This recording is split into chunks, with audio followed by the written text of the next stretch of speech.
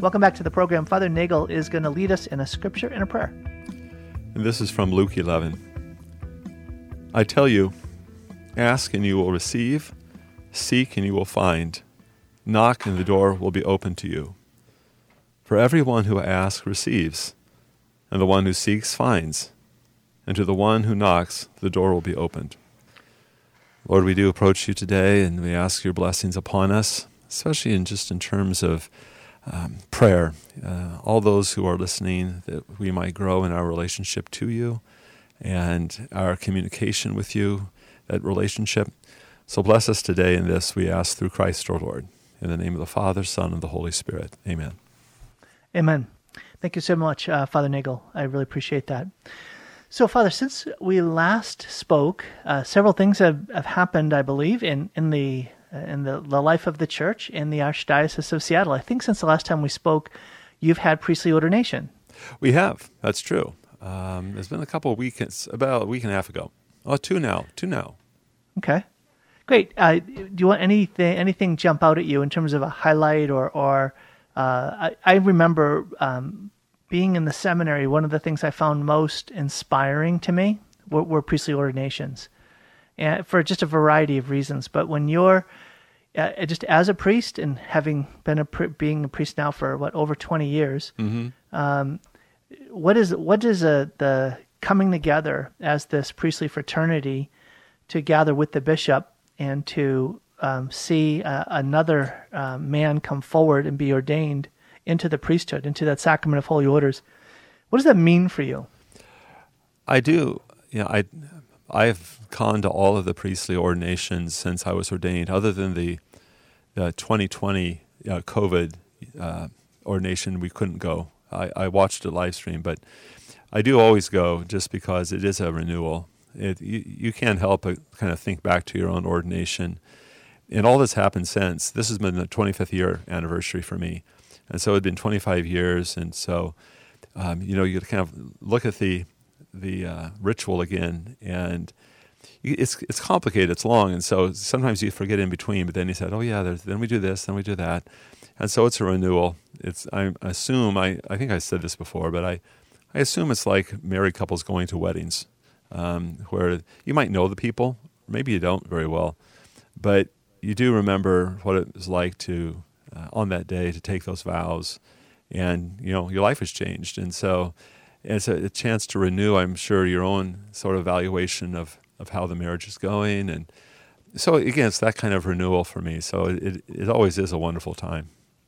And I'd say also this time, last year we were there, but not many people were allowed in, just the priests and a handful of the family. So this was kind of back to quote-unquote normal. People were in the cathedral. And so in that sense, it was also very nice. It's funny. It's one of the few occasions, at least, I don't know if they still do this, but I remember 10 years ago-ish, you have to get tickets. Yeah. It was the only way in. And it's kind of funny thinking you have to get a ticket to get into the cathedral. But it was a sign of, I would say, that sense of the love the faithful have for the priesthood and for the gift of an ordination and men coming forward into that sacrament. That I love that. It's a sign of an abundance and a longing to want to draw close. I remember those days as well, when you could only have so many family come, or guests, I should say. The family probably always got there, but how many guests? This year, we're not, quote, back to complete normal because there was some space left over. So I think people are still kind of, some people are a little bit cautious, but looking forward to the day when it's overflow again. So when in the course of the ritual of ordination, there were a couple of moments that really, for me, stand out. One of them is when the priests lie down prostrate on the ground, during the Litany of the Saints, and just that idea of laying down their life, literally, right, in that gesture, and then calling on the great saints of heaven to be praying for them. That I always found very moving. And then there's one other, again, distinct liturgical gesture that you just don't see. I don't know if it happens almost anywhere else, but it happens during ordination. And so I'm wondering if you can guess which one it is. Well, I think that maybe all the priests laying hands on the priest, or there's also, obviously there's the laying hands of the bishop, the ordination. But then, and that's the actual giving of the sacrament. But all the priests come by and place hands on it as well. So that may be what you're thinking. But I also, for me, well, I'll stop there and throw it back to you, and then I can go on. So yeah, I was going to say when they do the sign of peace. Okay. And all the priests come by. Now he's ordained. Uh-huh. And there's that the welcoming into the priestly fraternity. And that, so this is all very personal, it's subjective to a certain extent. And I would say, again, the laying on the hands, all these, you can rank them in terms of, depth or meaning or something. And I do think I can see why the exchange of peace it's kind of a joyful, and it's also almost kind of like a jokey, sometimes it's just a very warm, welcoming thing. For me, at our archdiocesan ordinations, usually, although not this year, but usually, I kind of like the vesting of the priest as well. The Veni Creator Spiritus is usually sung. And there's this sort of outward change where you take off the deacon stole, you put on the priest stole, and for the first time publicly, this person's wearing a chasuble. For me, that's always been, that transformation, outward transformation has been emotional, but I'm not saying that's necessarily, theologically or liturgically the high point, but for me personally, it's always been something that's moved me. And isn't it that you choose a priest to be the one that helps you get vested? Right. So you choose one or two vesting priests, and so they're helping you put on this new vestment. Sometimes they get it backwards, and it's all kind of clumsy. It was this year too, but there's something beautiful about that. I've been honored to be the vesting priest a few times myself, and I'm now too old. Usually it's the young priests who have the and or etc. But it was really nice to be the vesting priest a few times and be able to do that. So I bring this up. Actually, I want to come back around. You mentioned the laying on of hands when the priests follow after the bishop and they lay hands on those that are being ordained. Why was that so meaningful to you? I just think that it's a quiet time. It's all done in silence. And for me, I think it's probably in some ways maybe kind of like what you think of in terms of sign of peace. But it's the whole presbyterate in action. I just see them, we take turns, and I think it's more solemn than the sign of peace. Mm-hmm. And so for me, it's the action of the whole presbyterate that we're connected in this way. So I think there's a similarity between the sign of peace and the laying on of hands in some ways. But for me, it's just the quiet, it's a silent gesture, but I think it can be moving because it takes some time. But every priest has a chance to partake particularly in this liturgy in that way. So for me, I'm not saying it's emotionally the biggest, but I think in some ways for some people it might be something they don't see before. They don't see that. And so it's something new. So do you mind, I'm going to ask, you don't have to share, but when you're laying hands on those being ordained, what are you praying? I'm praying just for this person to be a holy priest, holy and saintly priest. That's mostly it's just for holiness in his priesthood. Words to that effect. Nice. Is it like a personal addressing of the Lord? Like, Lord, bless this young man? Yeah, and it's silent. I don't try to say it so this guy can hear me or anything. It's just a silent prayer. Mm-hmm.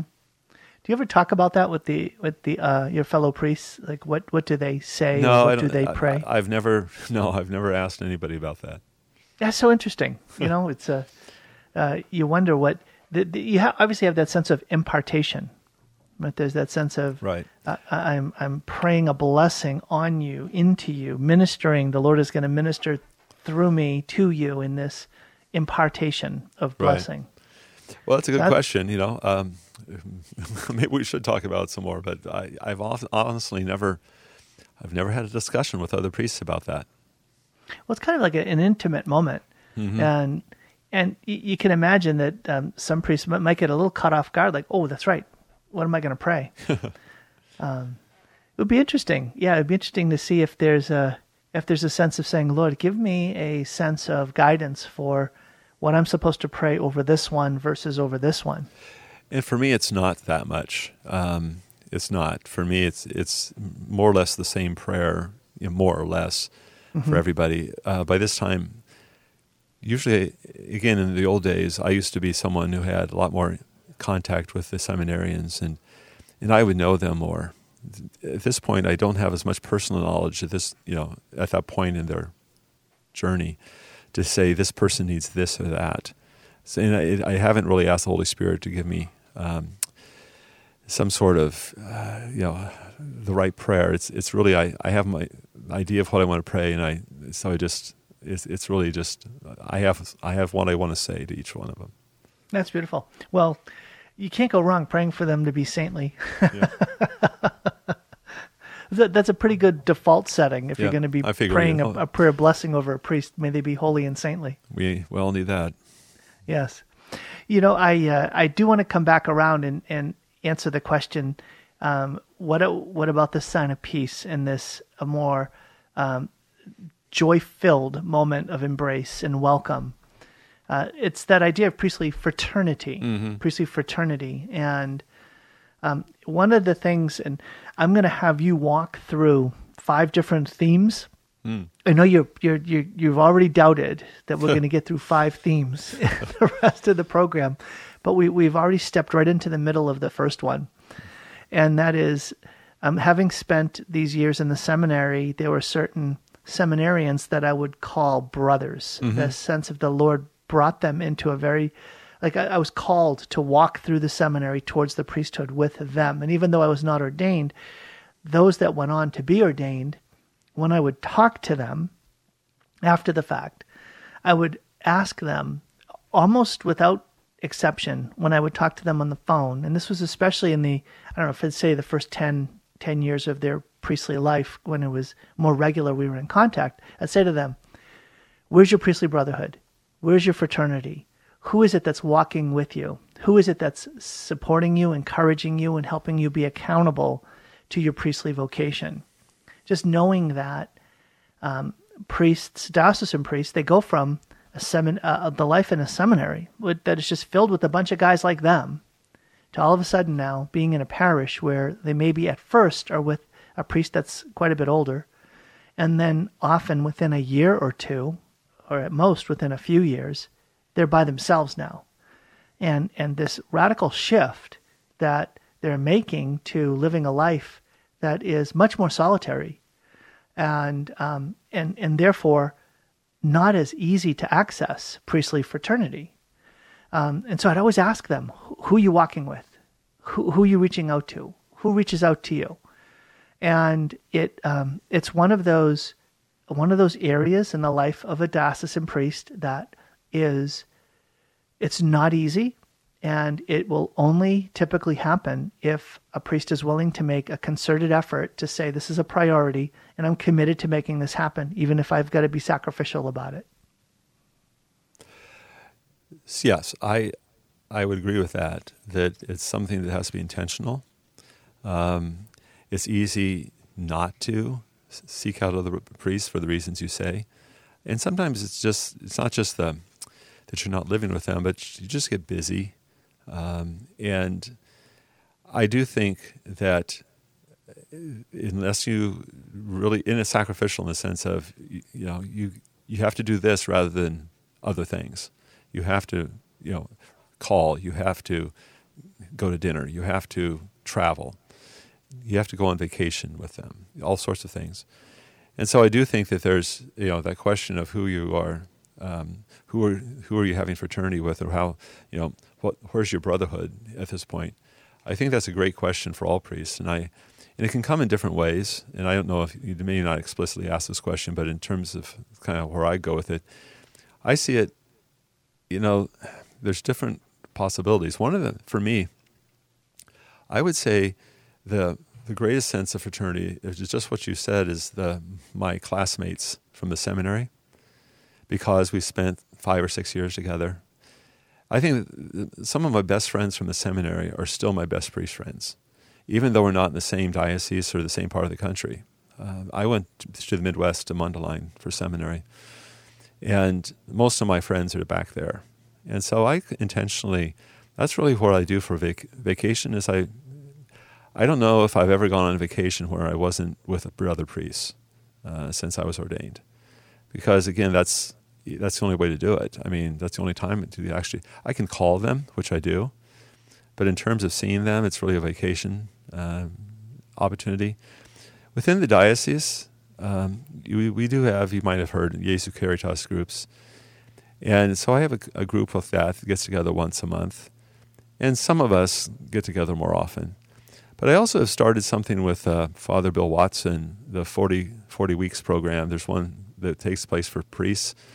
And so I also have a group of priests, of a half dozen priests that are, weekly checking in and monthly getting together for lunch for that. So there are some opportunities, but every priest has to find his own way. But you're right, it's really not optional if you want to have a healthy priesthood to have some way to find fraternity there. Well, I know this.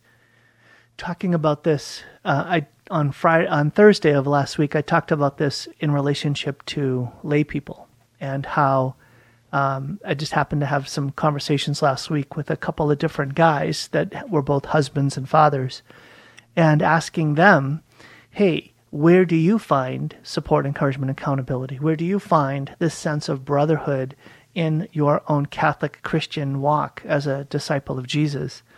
And the closest thing that I would hear back, the closest thing was the idea of an accountability partner. Mm-hmm. And those are often coming up as a way of battling against sin, and often it's battling against pornography. So that's sort of the context for a lot of guys today sort of backing their way into this idea of walking together in faith. And it tends to be focused, again, really mostly on accountability. But a rich sense of this idea that the Lord calls us to walk together. And by walking together, we're going to go further, faster, farther. And the losses that happen, really the real losses that happen in our life of faith, because we don't have that, to use a Pope Francis word, accompaniment. We don't have that accompaniment. We end up settling for so much less than, I believe, what is God's best.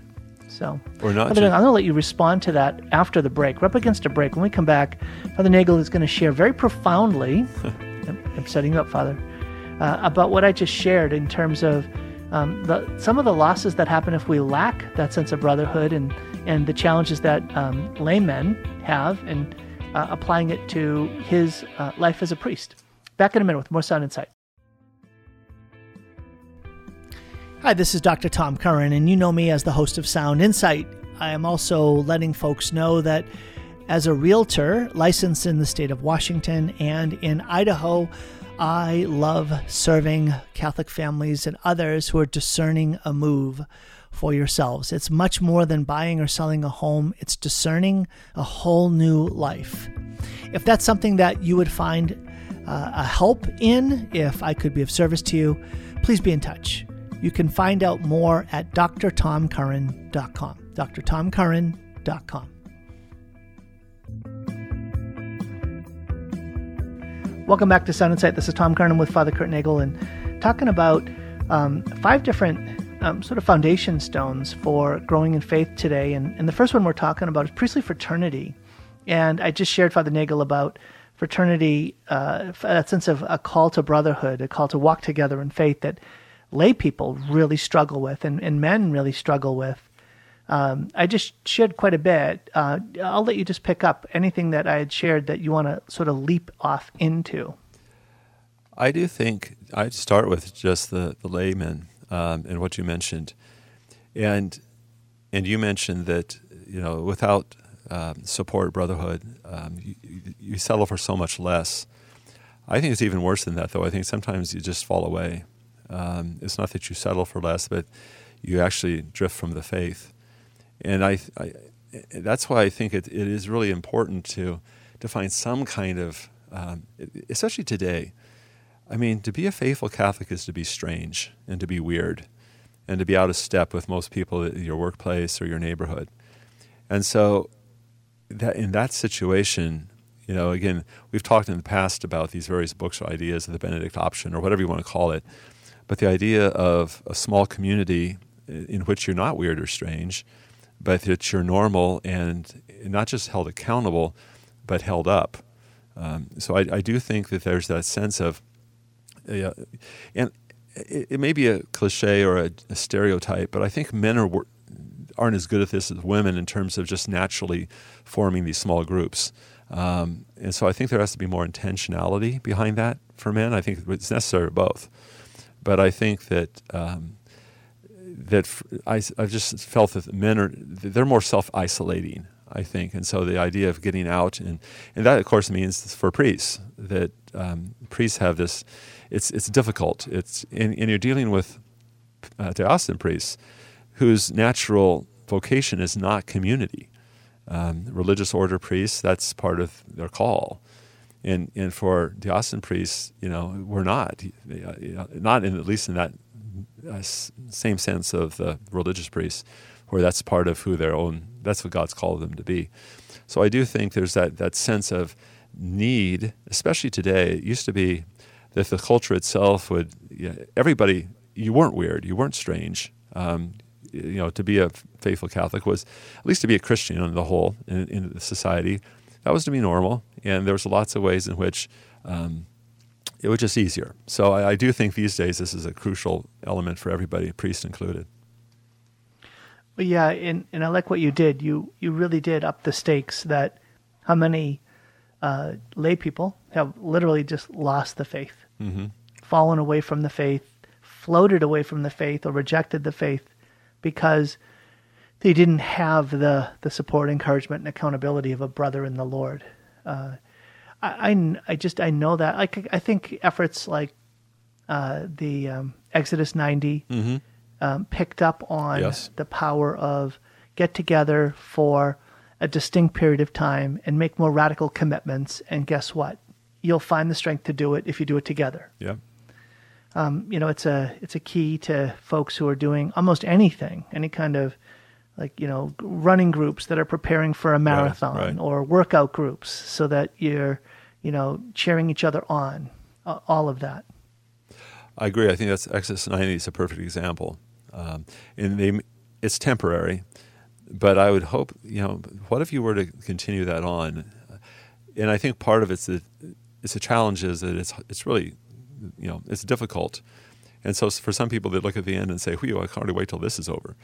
But the fraternity piece of that, you shouldn't get old. That's something to try to savor and to save from it. So I'm not sure exactly how, but I would hope that you could still get together and maybe calm down a little bit and then ramp back up for the next Lent, but have a year round, not Exodus 90, but Exodus 365. Yeah, so for a number of years, I had a men's group that met once a week, and during Lent, we would get together at 5 a.m. and pray for an hour in front of the Blessed Sacrament, because that was the only time people could make it. And it's almost as if there's like a grace given for a season. Mm-hmm. And then there's let's say, enduring graces given to live out your typical way of life. And what I would emphasize was the idea of a commitment becomes integrated in your life when it's no longer a commitment. You're not thinking about it anymore. Right. You don't have to every week stop and say, am I going to do this again? No, that's not the reality. The reality is I'm going to do this. I don't even have to think about it. Right. And that's when you know it's deeply rooted in you. Well, Father Nagel, I want to shift to the second of these 5 because I'm going to get through 5 with you. Good. And it's going to connect to the first one, but it'll get down to a more foundational thing, which isn't just our relationships with other brothers that the Lord establishes, but our relationship with the Lord as it comes to expression in prayer. Now, today's the feast of St. Benedict of Nursia, and I think he's a he's probably a saint that you feel more of a connection with when you think about maybe the life of prayer than the idea of getting together with a bunch of guys. And I'm contrasting. You know what I'm doing. But the call to pray is, it seems to me, another one of those things that it's easy to let get crowded out of our lives. That we hear about it occasionally, but do we make it a firm, unthinkable thing to not take time to pray on a daily basis, because it's going to nurture our relationship with God, our first relationship? I'd first say I think that Saint Benedict is actually good for both of these. His monasteries are a communion of brothers, but a school in the Lord. But you're right. There's a community of prayer, and anybody who's been in my parishes knows that this is probably maybe the top thing I pound into everybody. I preach about it regularly. What I call the 20 minutes of silent solitary prayer a day. I just say this is just, it's a necessary thing. Everybody needs at least 20 minutes a day of silent solitary prayer. And where are you going to get that? We can work on that, but it has to happen if you're going to really grow in the Lord. Now, other things also have to happen. But this is a real challenge for people, but they can do it. As you say, man, those men going at 5 o'clock to do a holy hour. Well, maybe you go at 5:30 and do a holy half hour. But given what growth of a soul towards God looks like, it's not going to happen unless there's dedicated time of silence and silent prayer with Him, and a dedicated time with Him. And so to make that part of your life, not just a seasonal thing, but this just has to be part of your life. So that's one of probably the central themes of my pastorate, is the necessary reality of individual prayer time with the Lord.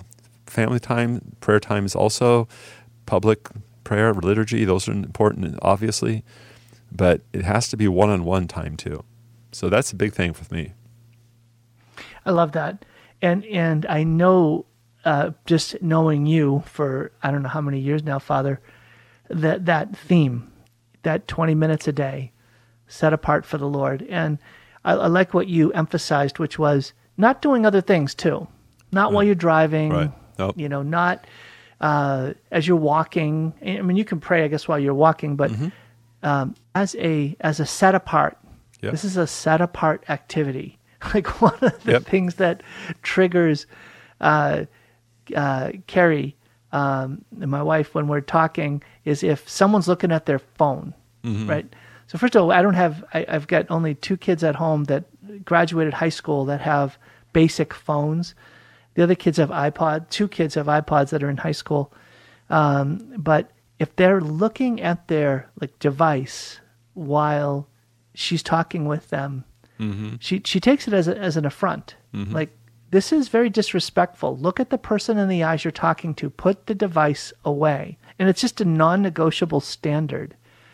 And I like that because it, in some ways, for me, links it to the idea of set apart everything in order to pay attention to God. That's a great analogy, actually. And I do agree that what I'm talking about here, it doesn't necessarily have to be in the church or chapel, because that's not possible for some people. But it has to be you're by yourself with God, quiet, solitary. And it has to be, and again, you can go on your rosary walk later, also go to daily mass, you can do all sorts of things. But there has to be some time in which God, you can start to meditate and He can start to give you contemplative prayer. So there has to be that time where it's just the two of you. It's again like marriage. That's an old cliche analogy, but yeah, every married couple needs alone time. It doesn't mean you don't love your kids. It doesn't mean you don't go on vacations. It doesn't mean all sorts of things. But you all need one-on-one time with the beloved, and that's what you need each day with Christ. So, and it is a challenge. It's a challenge. Well, let me ask you, Father. So let's say that people are hearing this and they're saying, "Okay, of course. What difference does it make? What is the impact on a life that follows this guidance? So I would send them to the Carmelite saints, Teresa of Avila, John the Cross. But what it does, again, it's the whole idea of how a soul grows and develops, and the different stages that Teresa would call them the mansions of the soul. And there comes a time when the vocal prayers and liturgical prayers aren't enough. You have to engage in a one-on-one relationship, because the whole point is to go from where I'm praying and I'm active and I'm doing most of the work to allowing my soul to grow to such extent that now God says, okay, I'm going to start coming into you, and you can be more passive and I'm going to be active. And if you want to talk about anything more than just a pretty holy guy, but if you want to go higher than that, then God has to do the work. And that happens when you shut up, you be quiet, and you just sit there and you let him pour himself into you rather than you trying to pour yourself out to him. And so that's what the silent solitary prayer is. And it's a long story, and there's more to it, but the idea of going from an active meditation where you're thinking about God and talking to God quietly just by yourself, to where you're sitting and he is acting on you.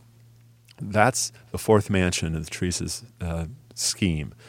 That's what's necessary here, is that there's going to be an entirely different way to grow that's necessary if you're really going to become who God wants you to become in the spiritual life. So I think if we don't do that, we stunt our growth, and we stop it at a certain point, and we say this is this far and no farther. So I'm going to and I'm not trying to make you guess the answer I have in my head, but if I said people hear that and say, so what? What will be the actual fruits I experience in my day-to-day living if I am not praying versus if I am growing in the spiritual life? Well, what difference will it make day to day? What happens is the only way you really grow in virtues ultimately is when God's life is in you, and you can go to a certain extent, but what really happens is when God is acting through you and in you, then you can really become, the virtues will really start to happen in us. And so you become, again, a more God-filled person. So if you want to be charitable, loving, patient, courageous, etc., this is how it happens. This is when we talk about saints, you're not talking about miracles, you're talking about heroic virtue. That's the sign of a saint. And heroic virtue is the stuff that humans can't do, only God can do. And so if you think, I just can't do this anymore, I can't do that. Well, God can. So the whole point is to get out of his way, empty yourself enough so that he can start to work in you more. So that's what the change is going to be. You'll be transformed in God. And so that would be if you want to talk about a selling point, it's just this, don't you want to become everything that God wants you to be? Well, and yes, and, right? So yes, and the way that shows up, folks, if you're listening, do you ever feel a bit frustrated, like all my efforts are not helping me address the challenge I'm facing in my marriage, or the challenge I'm facing with my kids, or the challenge I'm facing at my work, or this other personal challenge that I'm facing to become unbound and set free? Well, you may be leaving God's power on the sidelines. Right. The Lord's ready to step in and bring his power to bear that will set you free and then give you peace that, wow, I didn't have to try so hard. But instead I try to do it myself. I try to do it myself. Instead, I try to do it myself and I can't. Why don't I let just God do it for me and in me? That's the difference is, I can't do these things myself. I try, but it never really works too well. So why don't I move out of the way and let God more into my life so that he's the one doing it in me?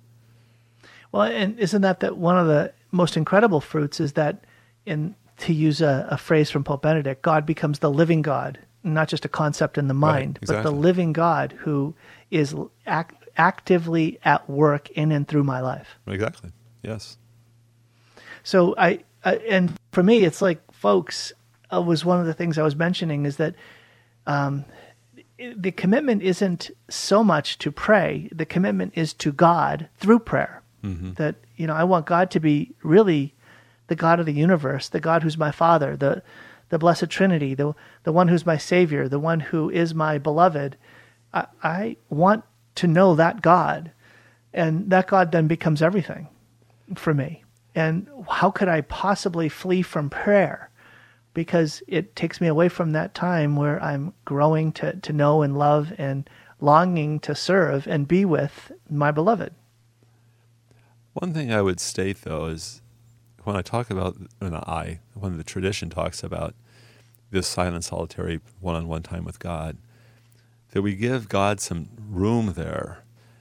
I think sometimes people start to fill it up with devotional prayers and litanies and these sort of prayers that where I'm still doing all the talking and I'm still doing all the action and God can't light on me, so to speak. I think so that's where the whole learning how to pray, what prayer is. I think a lot of people think, well, I just have to, so I'll say my prayers for these 20 minutes. But I say, well, wait, there's a certain way to do this. Again, the litanies are great some of the time. Devotional prayers, the rosary, do those other, certainly do them. But give God a chance to talk back. And by that I mean, again, it's a long story, but give him room to work. And he loves to work when you're quiet and at peace. And so don't use too many words during these times. Some, but we're not very good at being quiet.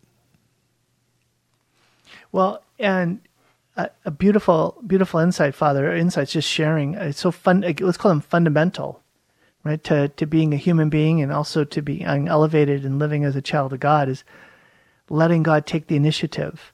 And that's all presuming that we actually expect that the living God sees me, knows me, and is choosing to come to me in prayer right now. That's how much he, this infinite God who created the universe, wants to communicate in the intimacy of my prayer time is an astounding thought. It should leave us just open-mouthed with awe and wonder that this God longs to communicate to me in an intimate and tender and transformative way.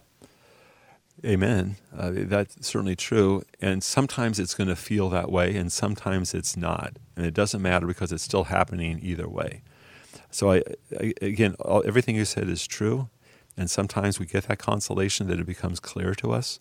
Sometimes it doesn't. But God has his own reasons for that too, the dryness or the difficulty, the arid times in prayer. Again, this is all about learning more about prayer, but that can also be very valuable. It's a complicated subject, but this is what's happening, and God, anytime we want to give him time, he's not like he's going to say, oh, wait a minute, I'm not ready for you. He's waiting there. Amen. That's Father Kurt Nagel. This is Tom Curran. You're listening to Sound Insight today on this Feast of St. Benedict. We're talking about several themes that are just sort of foundational to our life as disciples. We're up against a break. When we come back, we're going to move on to the third one, which links very tightly to the one we just discussed. Back in a minute with more Sound Insight.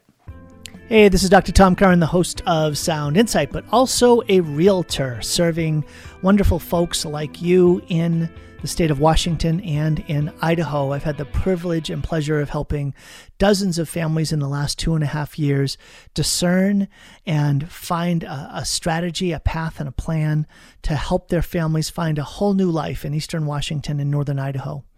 If I could be of service to you in that, I would love to. Please reach out. drtomcurran.com, drtomcurran.com. Okay, back to Sound Insight. Welcome back to the program. This is Tom Curran. It's great to be with you today and with Father Kurt Nagel. Father Nagel, you were just talking about the reality of prayer. We don't have a lot of control over when we're going to experience the intimate consolations that are communicated in a secret way by the Lord and in touching the depths of our hearts. And other times it'll be very dry. It brings me to my third theme. These are, again, foundational themes I discussed last Thursday that will really help us just advance as disciples. And this third one is a particular virtue, hilaritas, or hilarity, which is the virtue of not taking ourselves too seriously. And the way I discussed it last Thursday, Father Nagel, I'd love to hear your reflections on it, was that a person who's not taking themselves too seriously, it finds it easier to surrender control over situations that are part of one's life that you just can't get in line by yourself.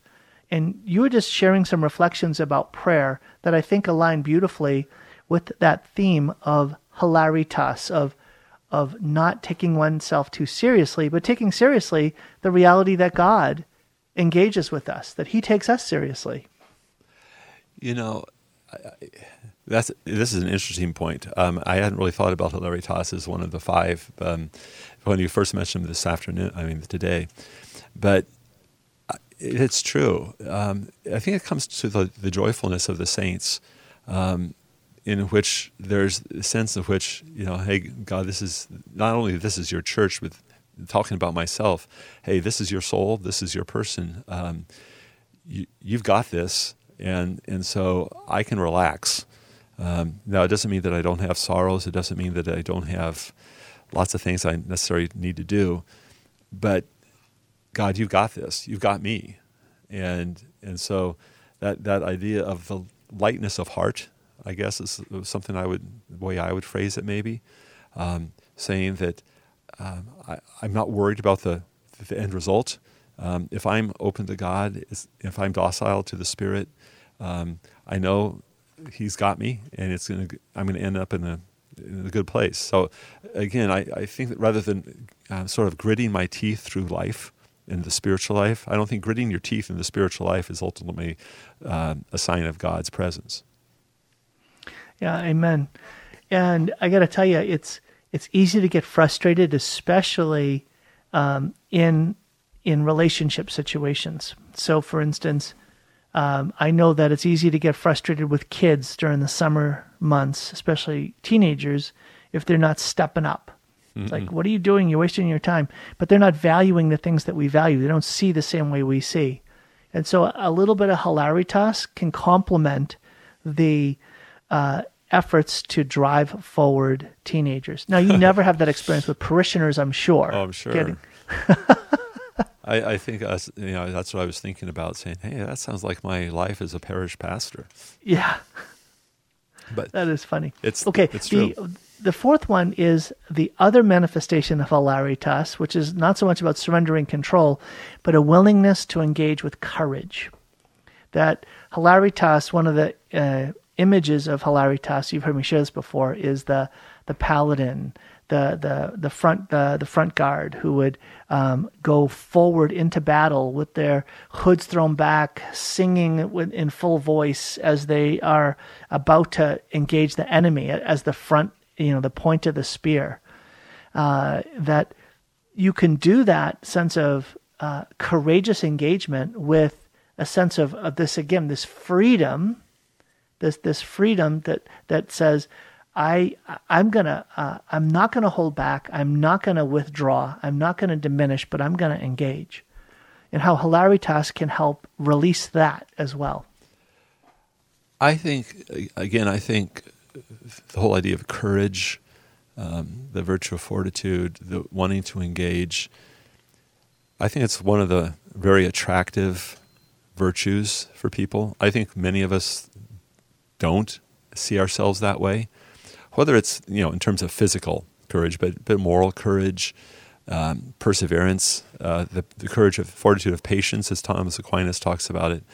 This idea that that's not us, and we're always attracted to other people who show fortitude and courage and a willingness to engage. That's always attractive, no matter what the motivation is. Even if it's not a very good motivation, we're still impressed by people who have it. And that's why I think, again, this idea of letting God into our lives, again, recognizing that, hey, you know what, I'm on God's side, and God is with me, and so, I know that I'm on the winning side, and so let me just engage as God wants me to, and great things are going to happen. But again, I think it requires an openness to a faith and God and the virtue that God will bring us. So I think that's just like this wonderful, it's this lightness of heart, as you said, the singing going to battle. I think that's how I would describe it. But to recognize that, hey, we are engaged in a battle, and so my life is full of meaning because I'm the point of the spear of the celestial movement of God's will. And so whoever I am and whatever I'm doing, if I'm doing His will, I'm moving forward the kingdom in that way. And so, again, something happy happens when I realize, hey, my life is so valuable and so important because it's so connected with this God who's at the foundation of everything. So, again, that idea of engagement, and there's nothing like being, I don't know if you were on how many sports teams you were on as a young man or a student, Tom, but there's a feeling of knowing that you're on a good team. You say, we're good. We may not win every game, but we're good. And so there's just a confidence and a camaraderie that goes with that. And so I think of that in terms of the church and the body of Christ too, saying, hey, we're the best team. There may be stumbles and falls, but we're it. And so it's just a great feeling compared to something that's always, we're kind of losers here. No, we're not. So that's kind of a long rambling answer to what you just mentioned as far as what it sort of sparks up in me. I love that. I never thought about that before as an example of when you're on a good team. And the answer is, yes, that's right. Yes, yes, yes. You have that natural sense of confidence. Right. And I love that because I think today that Catholics could use a little bit more of that. Yes. When we step out into the public square, and especially in situations where it's clear that we're in a battle and we're standing against the dominant message that's politically correct today. That takes some courage, but to do it with joviality, to do it with a sense of hilarity, I think would be rooted in the confidence that we come from a faith that's been given to us by the Lord God Himself.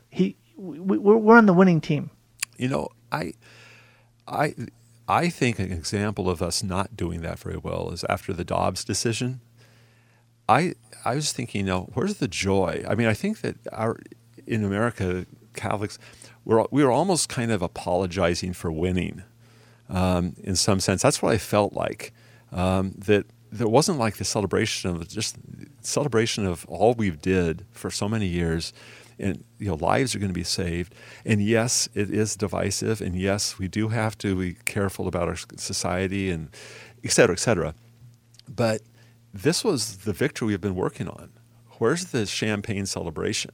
And the call to arms, so I guess for me there was a lack of that sort of attitude in all of our reactions. And even back in our archdiocese, there were a few churches who were vandalized and things like this in the days after that.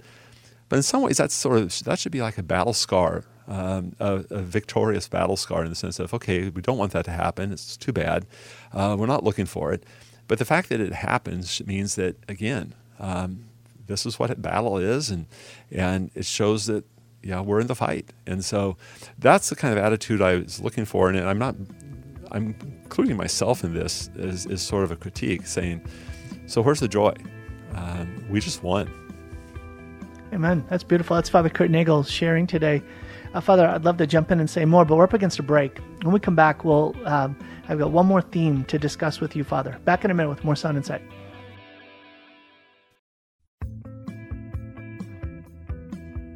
Welcome back to the program. Father Kurt Nagel is with me today. This is Tom Curran, listening to Sound Insight. And on this feast, Father, of St. Benedict, just laying out some fundamental themes that are important if we're going to grow as disciples. And these are things that sometimes are just left on the sidelines by Catholics, and just trying to call them out in the open. So the last theme that we'll talk about today, Father, is the power of the Holy Spirit. And that is, I think, a theme that, once again, is sadly too prominent in the lives of Catholics, that we've been baptized, received the gift of the Spirit, been confirmed, received that additional outpouring that is supposed to be our personal Pentecost. We've received spiritual gifts. We have this anointing available to us. And yet, it doesn't often look like that many Catholics are living a post-Pentecost life of faith that is zealously moving out into the world to proclaim Christ come what may. And it feels like too many of us have not accessed the power of God that the Holy Spirit is intending to be as this gift from God to help us be transformed. This is, I would agree, and it's sort of a good reality check for me as well. In some ways, it sort of goes back to the last point that I just made, because I think the Holy Spirit is what allows us to, both the hilaritas and also this courage to engage. I mean, I think you're talking about the Holy Spirit there and working within us. And I do think, first off, I think this time that we're in, I think it can act as sort of a spirit suppressant in some ways, because of all the things that are going on. I think there's a spiritual element to what's happening in the world today, obviously. And so I do think there's this idea of, okay, how can we, suppress the spirit? How can we cover it up and stuff? That I think that's something we fight against. And I think that's just even in my own life, that the idea of that the world is making it more challenging to step out and to be faithful. This is a theme that we've had all day here. If you want to talk about the brotherhood, the difficulty of prayer, all these sorts of things, there's a common theme here of the challenges this particular time.